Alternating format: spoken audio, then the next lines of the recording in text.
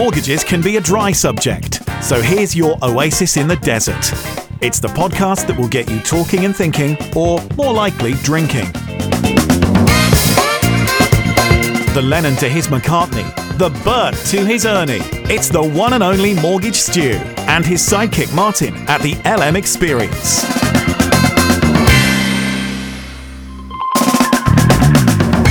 Hello, here we are, episode 61 of the LM Experience. Stu is still self-isolating. I'm sure we'll be back soon. But in the meantime, we have got the lovely, her words, not mine, we've got the lovely Helen Carter, Head of Channel Engagement at Barclays. Morning, Helen. Hi, Martin. How are you? I'm all right. How are you? I'm great, thanks. Jolly good. Well, thank you for coming in. No problem. Really appreciate that. We always like to have different voices from different people in the industry. Mm-hmm. And we spoke on the phone a couple of weeks ago, didn't we? Because you were a little bit worried about being able to fill 18 minutes of content. Do you remember? And then 2 hours later, I managed to put the phone down on you and got rid of you. So I don't think we're going to have trouble filling 18 minutes here, Helen. I actually put you on mute for a while. I went to the gym and I came back and you were still talking. So I think we'll be fine for 18. I think we'll be fine for 18 minutes here. Great. So look, we'll get on to engagement and marketing because that's effectively what you're about. And I think I think brokers and the industry whole need a big hand with that. I think sometimes where we communicate with each other, B, the lenders, and C, the consumer, could do with a bit of work. So I think maybe you can give some enlightenment on that. But before we get on to that, why don't you just tell us a bit about yourself? What was your career path? How did you end up where you are today at Barclays? Crikey. So not that bad, is it? So I'll probably start all the way back from the beginning in the sense that when I was at university, I did a sandwich course. Right. So I spent 1 year out in industry where I worked for a company called General Motors, which people might know as Vauxhall, but obviously they don't own Vauxhall anymore. And everyone talks about 2008 in the broker industry, but often. That's all we talk about. I was there trying to help them shift some cars, and obviously after houses, cars are the most significant purchase that people make. Is that right? Yeah, unless you want to buy a yacht, or, but for the average kind of consumer, it's quite an expensive purchase. Yeah.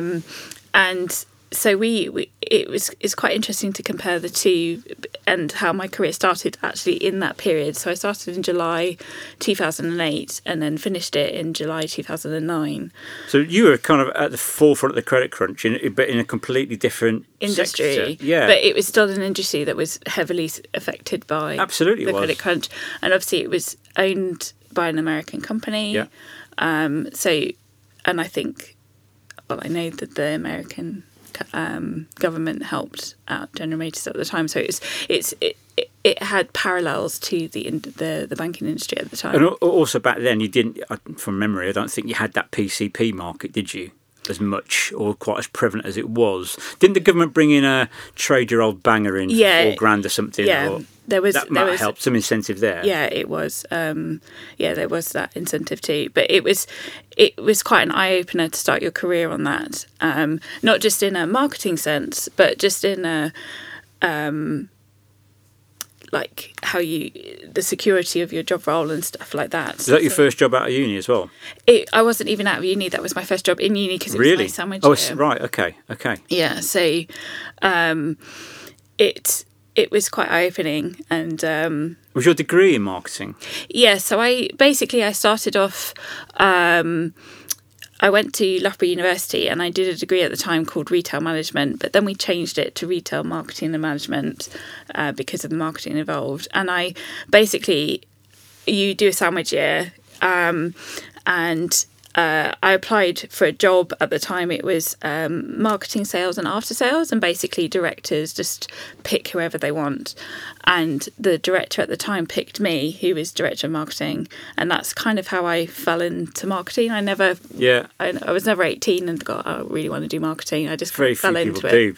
Most people fall into the job in some way, shape or form. So you brought General Motors to its knees. Well done, Helen. Where did you go? What happened after that? Then I finished off my degree and it was a very tough time trying to find job roles, and I managed to secure a job in a legal firm, being a marketing assistant, which was also an eye-opener, trying to market people rather than a product as well. Which you don't really market law, but you're marketing the lawyers, I'm guessing. Yes. Yeah. And that's where I kind of started off my social media passion. Well, my passion for that, really, because we wanted to use Twitter, which you're a huge fan of, absolutely, to help market the lawyers. And we managed to generate actual customers from that, or clients, shall we say, which really gave me a huge passion for social media, which ended up going into Lloyds Banking Group in 2011, which I was there till 2013, and then I've been at Barclays ever since. Ever since then, okay.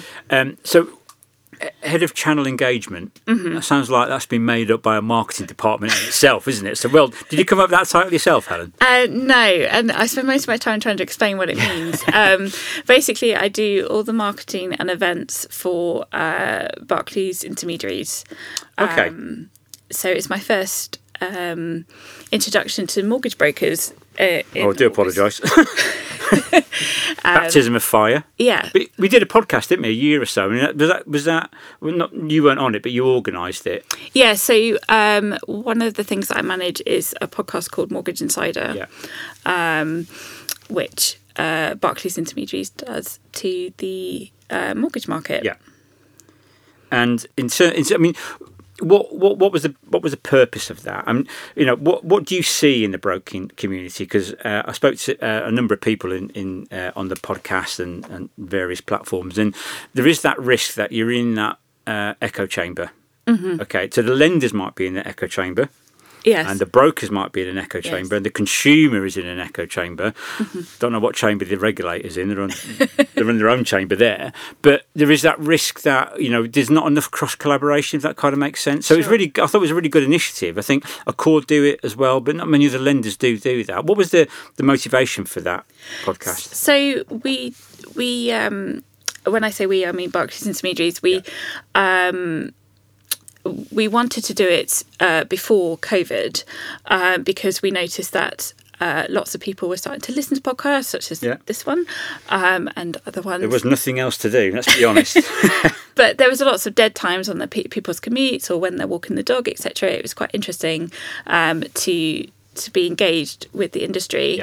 But then COVID happened, and we were in a dilemma, as much of the industry was, is we're a face-to-face business and we couldn't meet face-to-face. So how can we engage with our mortgage brokers when we're not physically sitting next to them? And so hence Mortgage Insider was born, and it seems to be doing really, really well, which is great, winning awards and getting lots and lots of listens. We're trying to win an award for this podcast, so don't forget to vote for us, or by the time this goes out it'll be too late anyway. So what is your definition of effective communication then, Helen? And how does what do you see from the broking side? Are you seeing effective communication, or is there a gap between the perception and the reality? Does that make sense? Is that an awkward question? No, it's not an awkward question, but effective communication can come in so many different forms. And I think COVID has really shown that effective communication doesn't always have to be face-to-face. Yeah, true. And you can be very effective via social media, such as yourself, Martin, and emails, etc. But you have to do it right. And I think it's... the lockdown period has been a steep learning curve for lots of people to make sure that they are not, when I say not talking about themselves, but putting their customer or their client at the forefront of everything. And it's all about them rather than about themselves, I guess. And what are they getting away from it? Because you might think you understand what you're saying, but to the end customer, who might be a first-time buyer, for example, never done this process before and thinks you're talking absolute gobbledygook, how can you get around that? How can you make sure that they understand? Have you got good examples of what you think is good communication? Not specific examples, but what classes as good communication? Because I think on paper, really, brokers are more marketeers than they are brokers. They just don't realise it. Mm-hmm. Okay, the broking is a side effect. It's a result of marketing. Okay, and broking after the initial sort of contact with the client then becomes an admin job. But I think we focus too much on the wrong end of that chain, and we should be much more on the board from a marketing point of view. So what is good communication? What do you think is good communication? I would say good communication is simple, is memorable, is probably the two key things. And what I mean by simple is in the financial services and in broking especially, we have lots of acronyms for everything. We love an acronym, don't we? Abbreviations. Definitely. But the end client isn't living mortgages day in, day out. All they care about, some of them, is just, can they afford the house that they want? Can they make sure that their payments go down so they can do X, Y, Z? And that's their end goal, rather than, oh, well, this rate's gone up this and I've got to do this. We need to just break it down and make it simple. So one of the notes that you sent me yesterday, which I've just read here very quickly, is Shakespeare is fantastic but hard to follow. Is that what you mean by that? Is that we speak in a language that the consumer doesn't really understand? Yes. Okay. Yes. So it's a good line, that. I'm going to steal that. I shall tweet that later and claim it as my own. But when I talked to you, and when you came on to the Mortgage Insider, you gave an anecdote about how someone told you that you need to be on Twitter 20 times a day to build up. But that's a very simple insight of 20 times, and it's something that you followed for a long period of time. Don't I know it from looking at your feed? Well, thank you for sticking with me, Helen. But what I'm trying to say by that is you've taken that away and you've run with it. Yeah. We need to do something similar to our clients and our customers to make sure that they understand. Our clients and customers will have lots of things going on at the moment, and they just need to know what they need to do or what they need to say, and sometimes it might be before the actual thing happens. So do you need to reach out to them before they might need to remortgage, or for them to kind of sort out continual something? communication. I think it's that eternal presence. I think we spoke to Marcus on the last podcast, and we talked about the industry has been built on a transactional model. Yes. Our income is transactional, our communication is transactional. Because we're so absorbed in this market, we naturally assume the consumer is, and we assume that they're reading all the articles that we read, but they don't. No. They come into the market every 2 or 5 years having forgotten everything we told them previously. So I think continual, effective, simplistic communication is something that we need to work towards. And this may be where the lenders can help. I mean, what are Barclays doing in with that regard? Other than, employing you. And your podcast. Yes, well, we try and engage with our brokers as much as we possibly can. But we also make sure that when we do have something to say, it's something important, it has a purpose to it, rather than just talking about, like, say for Twitter, for example, talking about what you've had for breakfast, because no one really cares. It's like what is that purpose for that communication? And it's also simple stuff like I think we've got in our team, like hair in the soup sort of thing, like a very minor mistake, like grammatically spelling there and there and there wrong, might not be like too much of a big deal to you, or having a typo, but it's an absolute big deal on your credibility to the end client or consumer. So just make sure that you just double check everything before it goes out. Where do you stand on the edit button for Twitter? Do you think it's needed? Because there is, I'm looking at Scott here, he's never got his there, or his where correct ever. So I get your point, actually, that actually we are, qualified professionals, apparently, but we are qualified professionals. If we are getting some basic grammar wrong, or, jokes that don't always land. And that's a problem with social media, whether it's Twitter or LinkedIn or Facebook. It's very one-dimensional. Sure. There's no intonation there. There's no sarcasm font, because that would make life a lot easier if there was one, because people can just take something you've said literally and in a completely wrong direction. And you also don't know the context of how they're reading it. So they could be Correct. in a very angry mood or Yeah. a frustrated mood or even a happy mood. And by looking at your tweet or your LinkedIn post, they might be like really engaging with it, or they might be like, It's a fine line. I don't think actually you'll never fix that problem fully. I don't think, because you'll always get it wrong. If you are, I think I'm up to 80,000 tweets now. I mean, it would have been quicker to write a book, I think, than do all that tweeting. But you're not going to get it right. You still don't get it right now. I mean, a couple of times I've done some tweets recently, and a couple of people have sent me messages and go, that could be interpreted that way. Okay, even though that wasn't the intention. And that's probably a good thing about the industry, is that we're not, they're not trying to call you out publicly. They'll maybe just send you a message and go, by the way, if you looked at that slightly differently, that could be misconstrued. The big man will just we delete that. There's no point leaving that up. Our job isn't to challenge society. It's to engage with the individual and build your brand up. Definitely. And hopefully generate business. That's the pure reason why, I do that personally. And people buy from people. Well, that is a people industry. Yeah, and social media is a very people, or a lot of stuff that I see on social media, maybe not from the mortgage broking sector, but it's very much talking as we, as in my company or the company that I work for, do this, etc.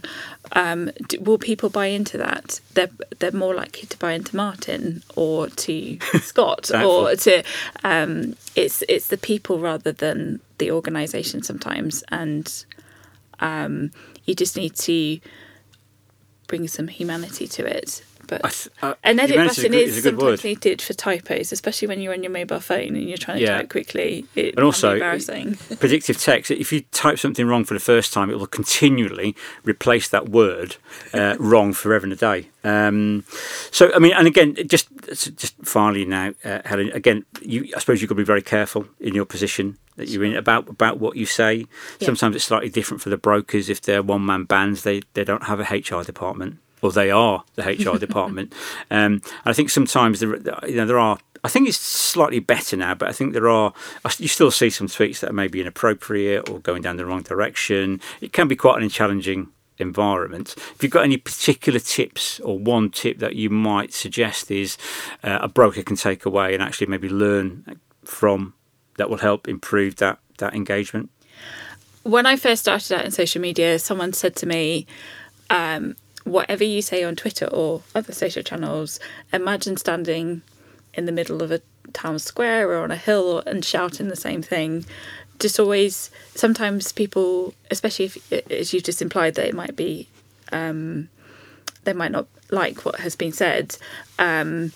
Always remember that tweet could last a lifetime. Even if you delete it, people will remember it. People screenshot it and throw it back in your face. So I would take a deep breath and think twice about what you say, but also going back to the people situation, would you say the same thing to someone to their face? So.